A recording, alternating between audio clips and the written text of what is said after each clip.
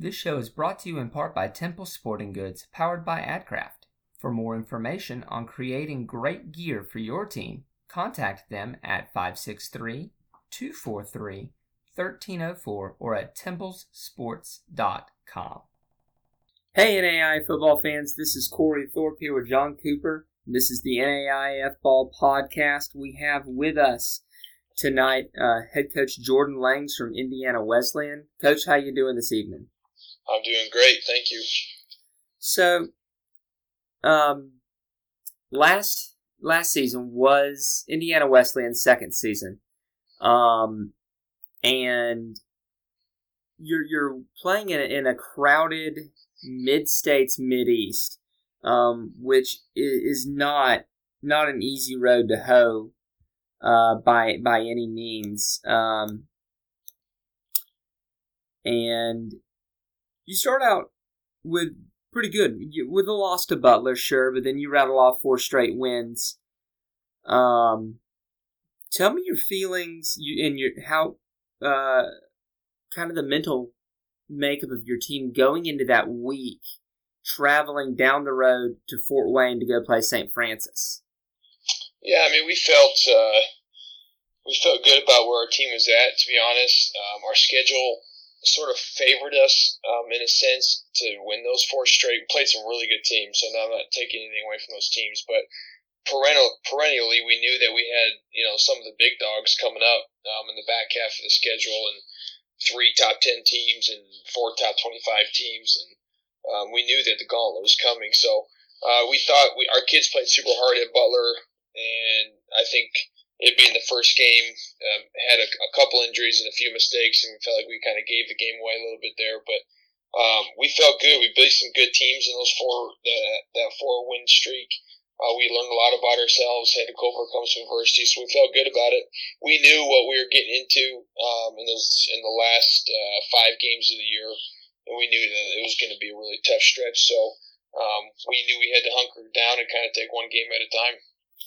I mean, I'm looking at those last 2 games, a loss at home to Marion and a loss to Concordia of Michigan. And for a second-year team to play really well against, not only 2 playoff teams, but one of those made it all the way to Grambling. You know there's no such thing as a moral victory, but what does it tell you about the makeup of your team going into this year, coming off of those? Yeah, there's definitely no moral victories, but there's opportunities for growth. And when you play great teams like St. Francis and Siena Heights and Marion and Concordia, you learn a lot about yourself. It stretches our kids, it stretches our coaches, and essentially there are no more victories, but when you go up to the Fort Wayne and you decide to go for 2 for the win, you miss it. Or if you're down by 6 with the ball versus Marion with 2 minutes to go, when you have opportunities like that, they aren't moral victories, but they do sort of reset what the standard is. And when you go in and you play with the best like that, it sort of resets what our standard is for our kids in our program. So you're right, there's no moral victory, but when we come out of a season like we just had, we know we're going back into another gauntlet, and it's going to be a super hard schedule, and it's going to be really difficult to win football games every week, but we also kind of reset what we know what we can be, and we know what our best can be, and we hope our best is even better heading into this fall than it was finishing up last fall. So I think there's a decent amount of confidence, but also there's a decent amount of just feeling like we've gone through something together, and we feel like there's an experience that can help us bond us even more as a team. Coach, first off, congratulations on the couple years you guys have already had. No one started off more hot than you guys, it seems like, in the NAI level. But I want you to talk about the guys behind the scene for your program. We look all the time at the facilities and how the social media teams interact, and you guys are top notch in the NAI Beautiful football stadium, beautiful suites for boosters to sit in, beautiful locker room, the whole 9 yards, and your social media team does a great job. And I'm sure just kids looking at options to go, when they look at that NAIA level, if they're in that Midwest region, Indiana and Wesleyan would be top of my list. Can you just talk about just maybe, what happens behind the scenes for you guys to be so successful in presenting that first-class product? Yeah, I think for us, it's our number one selling point has always been our people. And so when it comes to our facilities and our stuff that you see out in the the storefront, guys like Julian Miller who manage our facility for us and grooms the turf and gets things set up for recruiting and cleans for us and gives great effort and labors, really a big guy that labors out of love for our kids and for our staff. Guys like him mean a lot. But also, to me, the reason we've been really successful in our first, now we're going on 4 years of inception, but after 2 years of playing, it's our facilities don't win us games. Our sweet uniforms don't win us games. Our really calculated social media doesn't win us games. What win us games is when our kids, that might draw people in, that might make people pause and want to come visit us early on or late in their junior year, but it's when they get here, they find something that's really unique and different to a lot of places, and that's just that they get to be around really authentic and sincere people, and they get to be around people who care about them, people who care about seeing them grow, and our niche just becomes, hey, when you come here for 4 years, we're going to provide you with a lot of loving care, and we're going to push you, and it's going to be really hard, and it's going to be really intense, but at the same time, you know that you're going to be a part of something that's going to provide a certain level of care that you can't get at a lot of places. At the same time, you get to walk into the best facilities, you get to play in front of a huge crowd, and you get to feel like it's a top-notch football experience, along with the things that really matter, and that's the relationships that you get to build. Going off that just a little bit, Coach, I know the recruiting turf there where y'all are is definitely it's competitive. You're right there between Indianapolis and Fort Wayne. Would you say that that's the people and those relationships? That's what gives you the win in some of those recruiting battles there? Yeah, I think so. And we're also, obviously, we're a Christian school, too, so we really are trying to be authentic with that, and that's something that we don't cheapen, just to try to find great players. Being at a Christian school gives you a niche, and we want to make sure that we're really sincere in that. But yeah, you're right. You're smack dab in between a lot of great programs. Marion's an hour south. Fort Wayne or St. Francis is an hour south. We have an in-state or an in-county rival right here down the road. Then the teams we got to compete against in Michigan, we recruit like crazy in Michigan, and yeah, I mean you're locked into it. And for us, all those programs have great coaches and great people too. But we just really, that's what we hone in on. We try to say, hey, your total experience. You come here, you don't have to sacrifice your facilities, you don't have to sacrifice your football experience, but you also don't have to sacrifice being a part of a really holistic culture and being a part of a culture that's really going to develop you entirely as a man and prepare you to be a husband, father, and worker when you graduate from this place. So we do that. We don't think we're necessarily that much better at it than anyone else. We just try to be really sincere with it and try to provide people with just sort of the whole package. Taking a look at your team and what you've got coming back, obviously being a newer team, there's not as many folks that are leaving the team. But y'all had 5/6, depending on how you count it, all conference selections that are returning. I'm going to start from the place where we normally don't start. We normally don't talk about, and that's Ben Von Gunten, your kicker, your punter. Talk about him as a weapon flipping field position. Averaging almost 42 yards a punt last year. Yeah, what's crazy about Ben is I think by trade, he's a better place kicker. than he is a punter. We did a really nice job. Coach Byer, our special teams coordinator, did a really nice job with our punt scheme this year. It's really unique. You can go online. He just did a thing on social media with Teams Talk. But we did some nice things to set us up and be unique, which I think helped Ben. And Ben, the thing that really helps Ben is he's a competitor, and he works super hard in the weight room, and he works super hard in the running. I mean, he does not. He is in the fold with the rest of the team. He's not a guy that we just use as some specialist. I mean, he's a full blown member of our team. So guys really trust him. But also we're working. I mean, we want to be great at punting. That's a huge deal. But we also want to be great at putting points on the board when we get a chance to. And I think Benny's got a next level ability to do that. So even though he's a great punter, we actually want to try to do some things to help him focus on putting the ball through the uprights, because I think he can be just as and even more dangerous doing that than punting. Coach, me and Corey, we got the chance to watch a lot of highlights, some in-game action, especially the St. Francis game. We definitely noticed how physical your defensive guys are.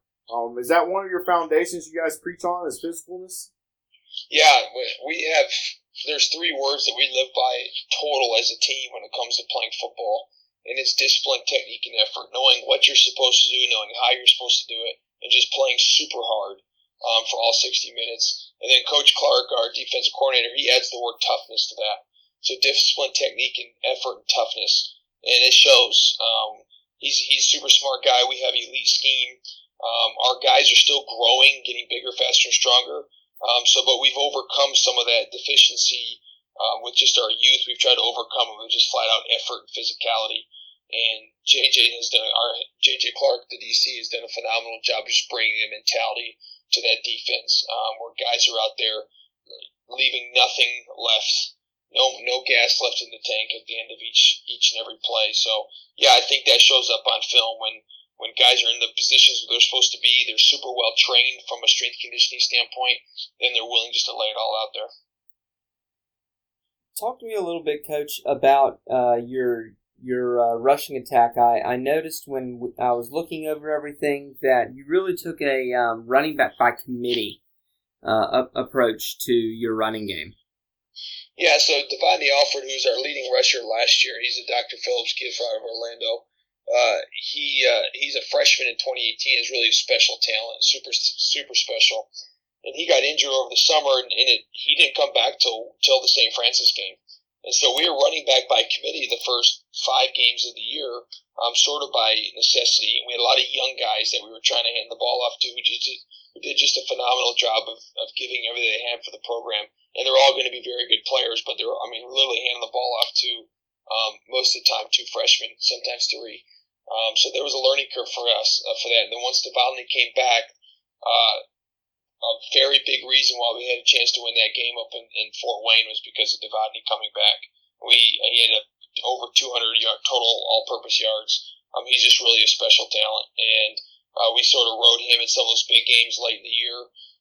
So next year will be the same thing, because you can't just, in this conference, in our side of the conference especially, if you think if it's going to be a one-horse show, you're going to be in trouble, because those guys are going to take a lot of physical pounding. So we have young guys like Wade Phillips and Jesse Deglow and Ryan Whiteman who are developing, who will be the sophomores, and so we're really excited about the depth that we have in that room. Coach, the saying goes a lot of times, you're only as good as your offensive line is. How good is your offensive line for 2020? I think it has the chance to be pretty stinking good. We were much improved in 2019. We hired a guy named Brett Atkins, who is the O-line coach at the University of Akron, who has done a phenomenal job with our offensive line. And a lot of that kudos goes to him, but also to Eric Terrazas, our offensive coordinator, who's a quarterback's guy, but he is very committed to running the ball. And that sets our offense up for a lot of success. So with Eric's overall system, it's a big deal, but then the way Brett Atkins has really implemented it and taken it to a different level, that's huge. And, of course, in offensive line, you can't really cheat development. A lot of times offensive line, it takes time, and it takes a physical development and an experience to an offensive line to become good. So it's taken us that time a little bit, but now we're heading into 2020, and we don't lose anybody. And our kids are bigger, faster, and stronger at the offensive line, and they're more experienced. So I anticipate our offensive line taking it to a different level. And we've kind of built our recruiting around the two lines, the offensive defensive lines, and with our offensive line continue to develop, I think it can make for just a pretty special group. Coach, is there a segment or position group that excites you the most about either what you've got coming back or what you see development-wise? Yeah, I mean, I think the defensive or the offensive line would be right in that category. Then the defensive line would be too. We have some really special defensive ends, really special, and we're excited about the depth we have there. We also have some really special defensive tackles. Our defensive line has had a lot of depth over the last 2 years, and we took a transfer from Tiffin. His name's Ryan Wofford. He's about 6'5", 265 pounds. Super long. So we're excited. We have some kids. We had kids last year contributing as freshmen and sophomores. And so taking another off season to get bigger, faster, and stronger and have more experience to them, I think that both the offensive and defensive line are two groups that I'm really excited about. Coach, I always love asking these questions, and you played Butler here. I absolutely love when an NAIA team, they take that quote-unquote money game, and it's kind of hard with you guys because your conference is full up.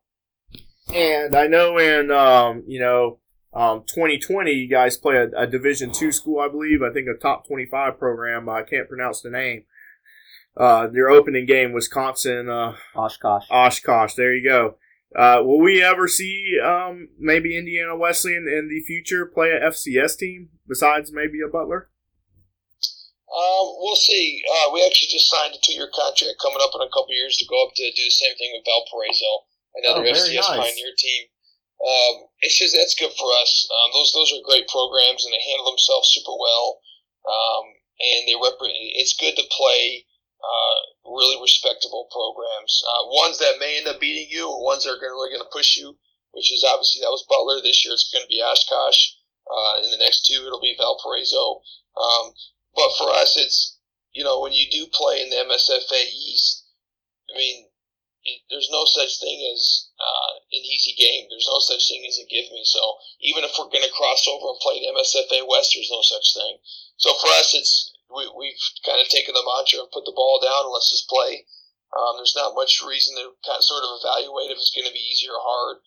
So it's good for the growth of our program. Maybe someday we get to a point where, we can take one of those big money FCS scholarship games. But for us, we're just worried about sort of building it 1 year at a time.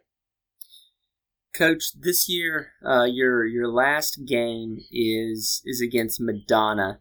And we got to talk a good bit with Coach Foos over there at the national championship game. But if you had to give him, a piece of advice going forward with playing in the Mid-States, what's the one thing you're telling him?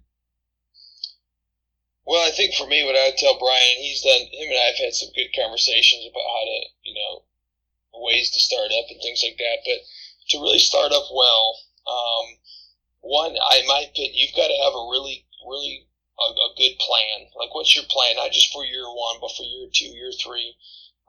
And then you have to surround yourselves with people who can, one, buy into the plan and the vision, but they can also aid in the development of the vision.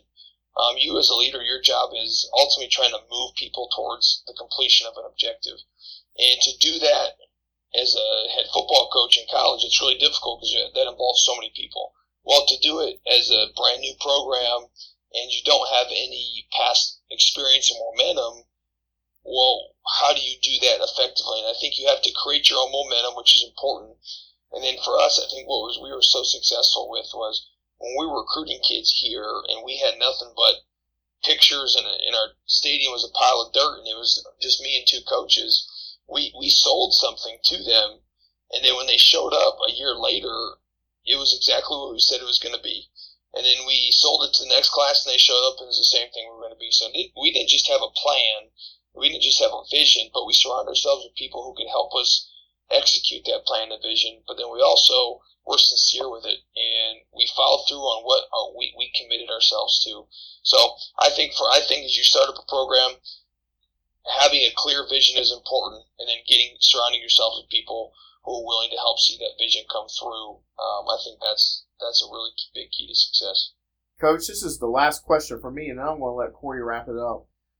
What's the general week like for you guys during the fall? Or like, what's your work days? Are Tuesday and Wednesday your work days, or Monday, Tuesday? I'm assuming you guys probably go 7 days a week. What's the general week like for you guys in season? Yeah, for us, we're it's pretty grindy. In the NAI, it's a little bit different than NCAA because there's no it's a different with your player contact. But this past year, what we do is we were a little bit of film work on Sunday. Our kids would get their lift in, and then our coaches would spend most of the afternoon into the night breaking down film for a little bit, but then also just really game planning, preparing for the next week. Monday we don't practice; we just do film, and then film and walkthroughs. We prepare for the upcoming week, and then Tuesday is practice with a film afterwards. Wednesday's practice with no film with the kids, but our coaches will watch it. Thursday is we'll film before practice, and then we'll practice out there on the field, obviously, and our coaches, that's usually our short night to go back and see our wives. And Friday we're film with a little light walkthrough, and then Saturday we rock and roll. So we're 7 days a week for sure. We try not to, at this point, we try to be really smart with our kids. We try not to overload them. We try to keep them mentally and emotionally engaged, but physically we try to really make sure they're peaking on once we get to Saturdays. Coach, when you played at Wheaton, you split time between defensive back and outside linebacker. Which one of those two was your favorite and why? Man, thanks for bringing back the old days. Actually, what happened was I came in as a safety in 08, the year we made the Final Four run, which was sweet.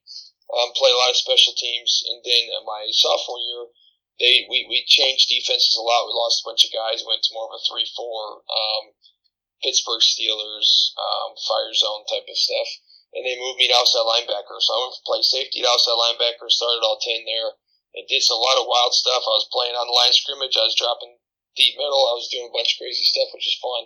And then junior year, they moved me back to safety, and then just junior and senior year, I played them all at safety and started a couple at corner. So defensive back is where my love is, and defensive back is where a lot of my actual experiential knowledge comes from. So I would say defensive back if I had to choose between those two. It's definitely fun, especially a lot of stuff that you were doing that sophomore year. I bet that was a lot of stuff to remember. But we definitely thank you for coming on the show, Coach. And we had a blast, and we look forward to seeing what the Wildcats are going to do come 2020.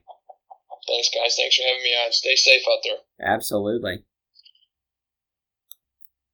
All right, guys. That was head coach Jordan Langs from Indiana Wesleyan. I know we usually don't do a whole lot after we get off the interview, but we did want to mention a couple of things to you. One, keep your eyes peeled on the Twitter account as we're doing Logo Wars, which has gotten a really nice reception so far. Also, if you are not a patron of ours and you would like to get one of those sweet NAIAF ball stickers, go ahead and go to patreon.com/NAIAF ball. And all of the $3 patrons are going to get one of those stickers. Corey, it's the best deal you could get. $3 for something that's, a little bit over $3 and free shipping. This is something for just to show appreciation to you guys for supporting us throughout the year. First order was 80 of them total, but we plan to do a second and third order if there's need be. Based on the Twitter response, John, I think we might have to reorder. Yeah, I'm pretty sure. So these are going fast, guys. If you want to be part of this original 80, sign up now. They're really great to put on laptops and tablets. But, we're mailing out the first bit Friday or Saturday this week as we're recording, so April 3rd or April 4th. But get in contact with us if you need any help getting there. So I'm assuming that the Chrome ones are going out first. It's going to be a mixture. So they get a grab bag. So our original patrons have been supporting us for a while. We're going to have dibs on those. Oh, yeah. So whoever gets, if you're first to sign up, yes. But our original patrons will get them. The OG. So, we're going to get an order. The second order will just be Chrome ones. Okay. All right. And also keep your eyes peeled. We've got some very exciting things in the works that we can't wait to announce. Just going to be able to expand our coverage a little bit, hopefully. Yeah, I'm absolutely excited about that. So yeah, we can't give you all the details yet, but when it comes out, we will be jumping, hollering, and screaming. We'll be real excited, and we hope that y'all jump and holler and scream right along with us. So y'all stay safe out there. This will be the last podcast for about a month that John and I will be sitting right next to each other, socially distanced, of course. We're going to be doing the next month or so from different houses, as we have been put in shelter in place by our governor to help stop the spread of coronavirus. So the next several episodes are going to sound a little different, so just fair warning to you guys. But y'all stay safe out there. Don't do stupid stuff, and let's try to nip this thing in the bud while we can.